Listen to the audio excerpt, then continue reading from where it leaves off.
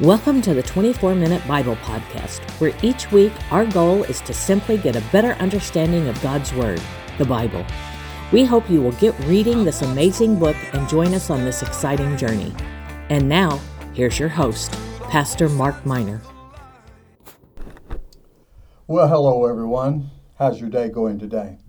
I hope it's good. Mine's great. This is one of my favorite times of the week when I get in front of the microphone and share a few thoughts concerning the most amazing, incredible, life-changing book of all called the Holy Bible. And today we're going to be looking at the book of Acts in this, the 101st episode of the 24-Minute Bible Podcast.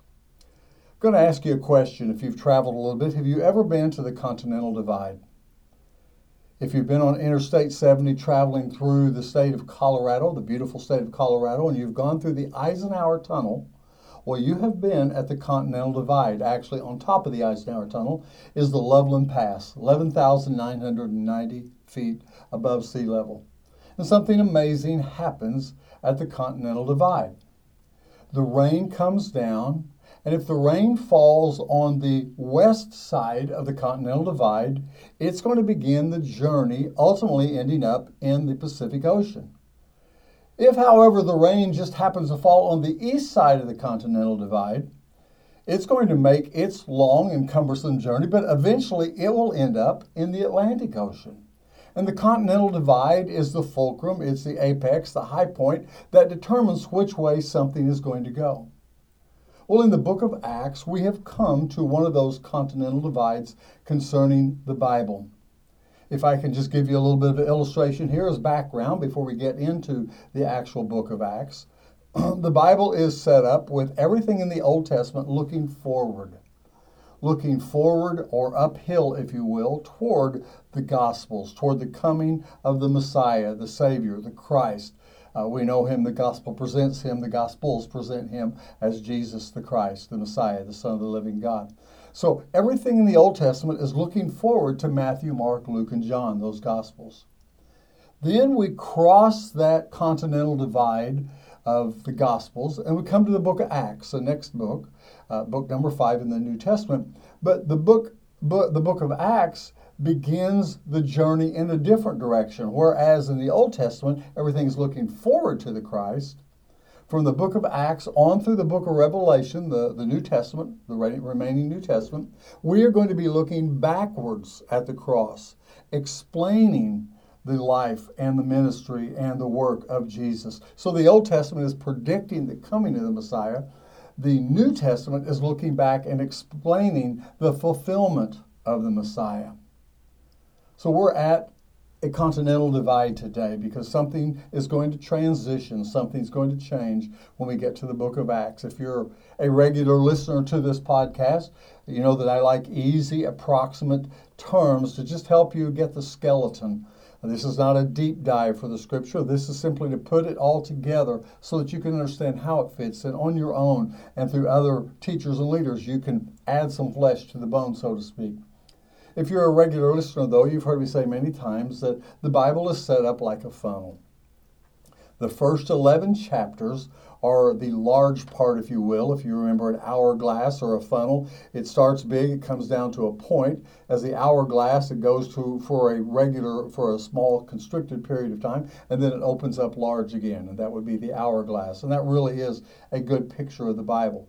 The first 2,000 years of the Bible are found in Genesis 1 through 11, from Adam and Eve to Abraham, 2,000 years of human history, and it's all about the world and the things that are going on in the world, culminating, I guess, with a worldwide flood, and then the beginning of the repopulation of the world. So Genesis 1 through 11, 2,000 years. But then we encounter Genesis 12. What happens in Genesis 12? God calls one man, one seed, one race or ethnicity, if you will, through which he promises from Abraham on that the Messiah is going to come. So through the lineage of Abraham and Isaac and Jacob and then the 12 children of Israel is going to come the Christ. Genesis 12 all the way to Acts chapter 2 All we are doing in the Bible with all the major prophets and minor prophets and the books of poetry, wisdom, history, all that, we're all talking, or it is talking around and about one man and his family, Abraham, ultimately culminating through his genealogy with the coming of the Christ. 2,000 years of history, a very constricted, if you will, lineage, because we're just looking at Abraham. But in Acts chapter 2, we encounter the bell, or the large opening again, because now with the continental divide, with the apex, which is what the Gospels are, the fulcrum, if you will, upon which time teeters and totters, A.C., A.D., and B.C., is divided by the Gospels. So now, as we look at the book of Acts, starting really with Acts chapter 2, all of a sudden the gospel and the focus of the Bible is upon the entire world again. So we have 2,000 years from Genesis 1 to 11, then 2,000 years of history dealing specifically with the nation of Israel, the Jews, the Hebrew people. And then the Messiah who comes through that people dies, is buried, and is resurrected again from the dead, or is resurrected again from the dead. And now again, we begin to open up and look at the world. And that is found in Acts chapter 2 at Pentecost. As the Holy Spirit comes, and as God now sends his disciples out to the entire world to carry the good news of what Jesus the Christ has done. So I hope that makes some sense to you, and that's where we're at right now. We are at Acts, the book of Acts, and specifically starting with Acts chapter 1, the ascension of Jesus into heaven, and then Acts chapter 2, the pouring out of the Spirit, a unique, never before experienced relationship, because up till Acts chapter 2, the Holy Spirit came upon people, but he never inhabited people. But in Acts chapter 2, with the coming of the Holy Spirit, Pentecost as we often call it, the Holy Spirit now comes to live within mankind, and the Bible tells us that we become the temple of the Holy Spirit. So that's the background on Acts starting with chapter 1 and chapter 2. We're going to look at the entire book, of course, but these 28 chapters are just packed with action and life, and no way we could cover them all. That's not our intention. But I want to give you a key phrase just to remember something about the book of Acts. It's sometimes called the Acts of the Disciples, sometimes called the Acts of the Holy Spirit. I'm going to encourage you to remember it as the Acts of the Church. The Acts of the Church, because the church is birthed in Acts chapter 2. And from there on out, we are looking at this unique bride of Christ, as the scripture calls the church. We're going to talk about and look at what happens with the church, the organization of the church, the structure of the church, the flaws as well as the victories of the church. But from now on, it is all about the church. So the book of Acts, if you want to remember one thing about it, I would remember the church. Now we're going to look at some key concepts here concerning the book of Acts, as we always do. Let's start with the author of the book of Acts. I think you would know this, but just to remind you, the author of the book of Acts is also the author of one of the Gospels. His name is Luke. And Luke decides to write a gospel to give an orderly account, he tells us, to study and investigate the gospel of Jesus, the life of Jesus. He does so in his gospel, Luke. And now he is writing a second portion, if you will, and this is to investigate and to explain or to give to us, to write about the acts of the church. Now, as we go through the book of Acts, there are so many amazing things that happen. I'll leave you to put the flesh on that bone, but I want to direct your attention because as we've had the continental divide in the Bible, where Acts chapter 2 opens up the gospel to the world, we also have a transition, a shift, if you will, in the book of Acts. And so I'm going to point your attention. You can just look it up sometime on your own, if you will. But Acts chapter 13 is a transition point. Now, I'm going somewhere with this, so I'll lay a few other concepts based on this. But all the way up through Acts 1 through 12, we're just talking about some of the early disciples, the early apostles. We encounter the Apostle Paul, but he's adversarial to the church. We read about his salvation, his encounter with Jesus. But something happens in Acts 13 that is pivotal and transitional for world history as well as for the Bible. Because as I'm going to read this verse to you out of Acts chapter 13, because it changes the whole emphasis and direction of the Bible and God's plan for man. Let me read Acts chapter 13, verse 2. And it says this. So this is about the church at Antioch, and some people were gathered for a prayer meeting, and here's what the scripture says. While they were worshiping the Lord and fasting, the Holy Spirit said, "Set apart for me Barnabas and Saul," which is the Apostle Paul, by the way, "for the work to which I have called them." So after they had fasted and prayed, they laid their hands upon Paul and Barnabas and sent them off. Now there's the verse. Now that is a transition point in Acts chapter 2. It's really a transition point in the entire Bible. The gospel has taken place. The salvation, the apex of God's work and ministry looked forward to in the Old Testament has taken place, and now something is transitioned. And Acts chapter 13 gives us a whole different orientation. Because from this point on in Acts chapter 13, the book of Acts is focused westward. I might even say specifically westward toward Europe. I've given you some maps, some charts, some graphs on the Facebook side of the 24-Minute Bible Podcast. I would encourage you to go there and look at some of those, as you will gain some insight and understanding on some of the things we're about to talk about. One of those maps is the 4 missionary journeys of the Apostle Paul.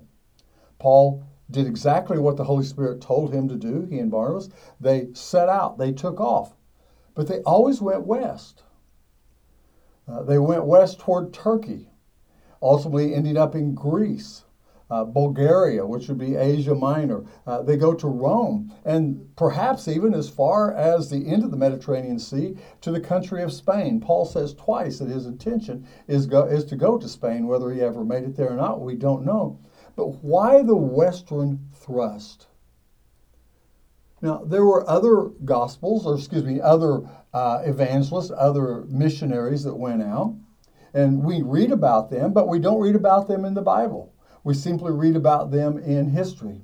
For example, we know that Thomas, one of the disciples, the doubter, if you remember him as such, but he really didn't doubt. He was just a pragmatist. He just really wanted to know, and he was so convinced that he went to India with the gospel of Jesus Christ. Andrew probably ended up in Russia. Others went to what we now know as Iran and Iraq, Persia back then. There's a good tradition that Matthew went down to Ethiopia, down in Africa. Why don't we hear about any of those people in the book of Acts? Why this westward thrust, and why only the Apostle Paul is focused on from Acts chapter 13 on? Why no reference or recorded stories about any of the other disciples and their missionaries? Well, I want to give you a prophecy that might explain this purpose, or at least give you some insight.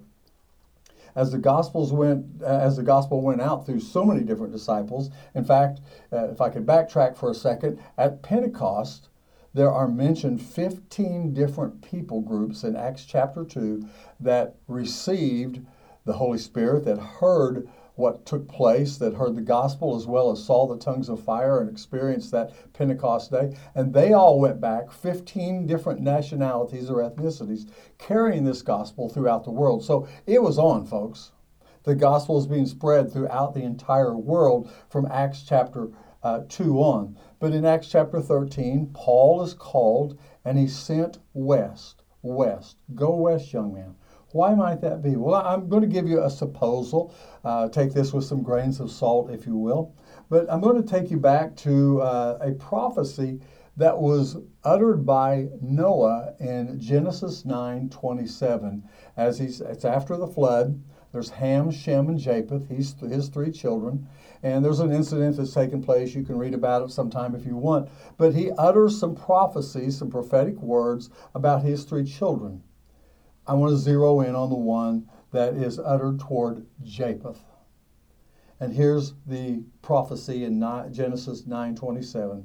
Simply says this: May God extend Japheth's territory. May Japheth live in the tents of Shem. The prophecy from Noah, I believe spirit birth, is this concerning Japheth. The tents of Japheth are going to be expanded, and Japheth is going to live in the tents of Shem.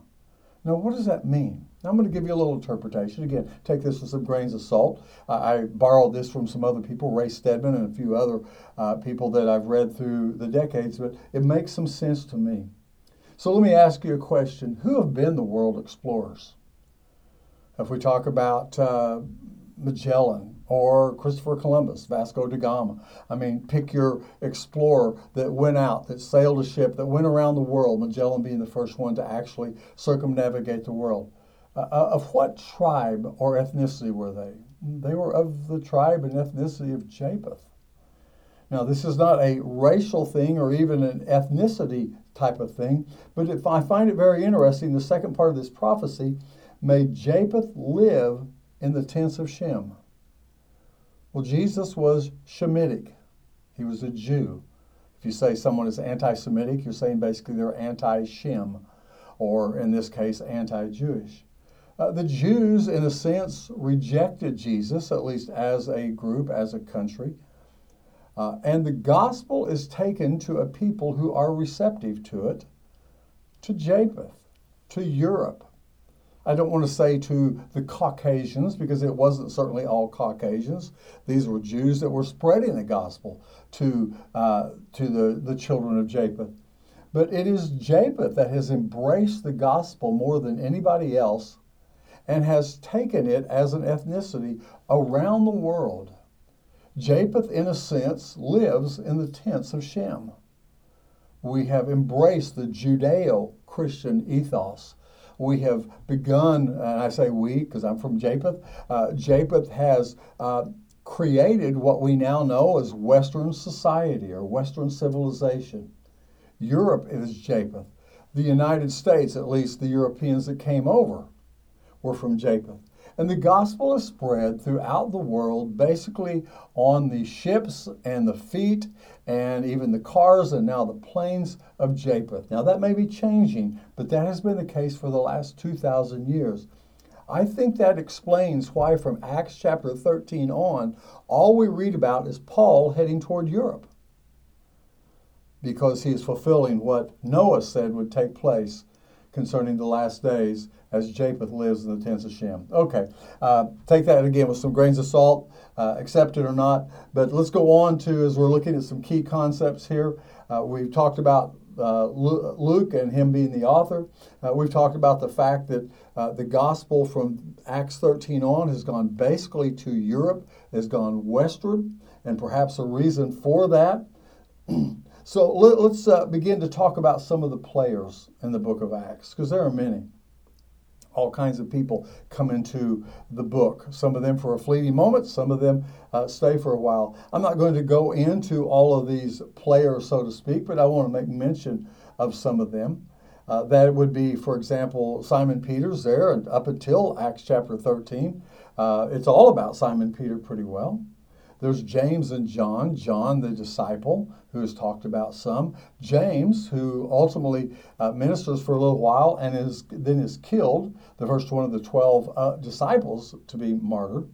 Then there's James, the brother of Jesus, the half-brother, if you will, who is one of the elders of the early church. We read about him in the book of Acts. There's John Mark, the author of the Gospel of Mark, who travels with the Apostle Paul on some of his missionary journeys.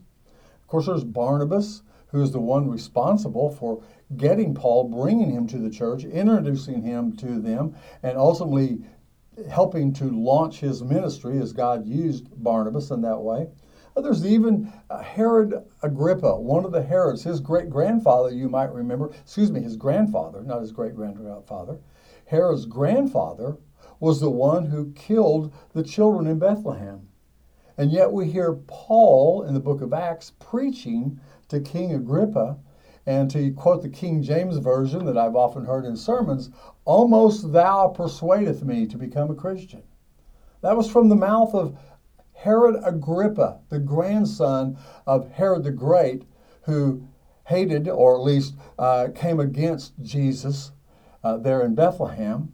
And now we have his grandson at least entertaining the thought of becoming a believer. And of course, so there's a lot of players in the book of Acts, but of course, the main player from Acts 13 on is the Apostle Paul, 1/4 of the New Testament written through the Apostle Paul. He is the man that God said, in fact, I'll read the verse to you out of Acts chapter 9, verse 15. This is what it was said of Paul. God said this to Ananias. He said, "This man is my chosen instrument to proclaim my name to the Gentiles." So as we're seeking to put the pieces of the book of Acts together, particularly from Acts 13 on, we need to understand that Paul is such a key. He is God's chosen vessel, and the vessel that Paul was to go west to Europe to spread the gospel to Japheth in the recorded book of Acts. Again, we have the gospel going all over the world. So it's not that it was just favored among one people. It was all over, from India to Africa to Asia, ultimately across to North and South America. But it all begins in the book of Acts, and Paul is such a key player. So we might also ask the question, why is it so important to spread the gospel? Well, the easy answer is that people need to hear about Jesus. They need to know that there is a cross that paid the price for their sins. And that's a personal relief.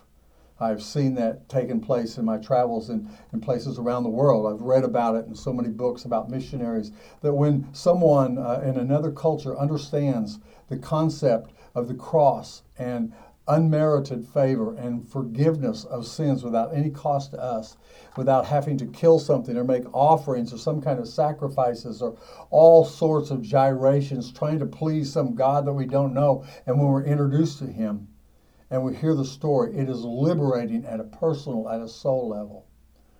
But I would also remind you that the gospel is liberating at a cultural level.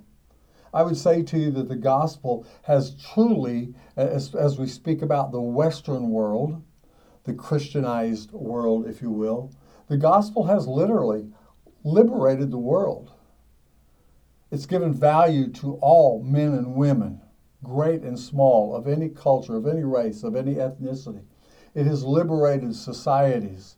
It has liberated individuals and cultures and villages when they find out about this gospel and the ways of the gospel. Not only that, it has civilized mankind. We experience in Western society a very civilized society, at least we have perhaps up until now. There's some gyrations that may make that a little questionable, but the civilization that we've experienced and the blessings and the prosperity thereof come from the gospel and a way of life presented by Jesus, carried through the book of Acts to us literally today. The gospel also humanizes us. If I could use the word, it makes us more humane. It awakens compassion in our hearts. It awakens value for every single individual that lives. So we don't see these systems like we had in Rome and Greece, where there were free people if you were a Roman or a Grecian, but if not, you were just a servant or a slave. Slavery's been going on since the beginning of time, my friend. It has no color. It's all about the reality that some people think they're better than others. Jesus broke through all of that. We're all sinners. We all need a Savior. And when people understand that, it is truly liberating. It makes societies humane. I want to brag on the United States if I can. I think it's true. I think history provides it. But look at when the tsunamis happen or horrendous cataclysmic events. Who's the first one to rush in with goods, with compassion, with water, with food, with medical care? Well, there are a lot of cultures and countries, it's not just the United States, but that is motivated by a Western ethos, if you will, or let me say it a different way. It's motivated by a Christian worldview. And that's what the book of Acts does. It took the Christ worldview to Western society, and even to this very moment, that worldview has made this planet a better place to live. That's why the gospel is so important to share, not just at a personal level, but even at a cultural level. Hope that made some sense. We're going to end out our journey today just by talking about how the book of Acts ends. It ends very abruptly, very oddly, if you will. You wouldn't write a novel and end it this way, because there is no end, in a sense. Acts 29, the book of Acts has 28 chapters today, but we are living in Acts chapter 29. The book of Acts is still being written right before our very eyes, I believe. And so you might ask, well, when will the final chapter be? When will the book of Acts be complete? Well, I'm going to offer a suggestion, and this comes from myself, who holds a pre-tribulation sort of view of the world that includes a rapture of the church or a removal of the church from the planet. The book of Acts is all about the church. But I do believe, from my perspective, again, as a pre-tribulation, one who believes in a rapture or removal of the church, I believe the day will come when the church will be removed from the planet Earth. The focus will again turn back to the Jews, which I think is what the book of Revelation is all about. I'm getting into some theology now. I don't want to do all that. But I simply want to say that the book of Acts ends with no end in sight, because it's continuing on to this very day. Someday there may come an end, and that end, I believe, will be when the church is no longer extant on planet Earth, but it has been taken home. So I look forward to that day. I just encourage you to investigate, see what your theology brings you to. But the book of Acts is an incredible book. It's about the church. It records the birthing of the church and the spreading of the church to this very day. I hope this has helped you understand just a little bit concerning the book of Acts.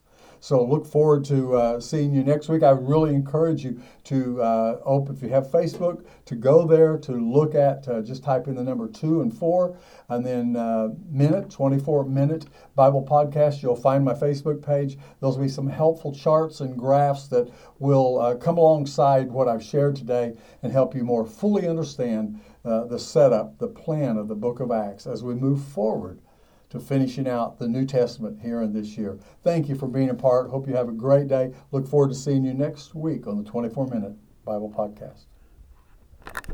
Thank you so much for listening to the 24-Minute Bible Podcast.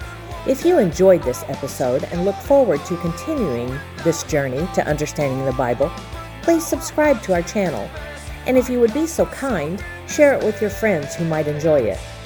We would also love it if you would leave us a review. It really does help us. Join us next week for another episode as we work our way through the Bible book by book. Have a blessed week.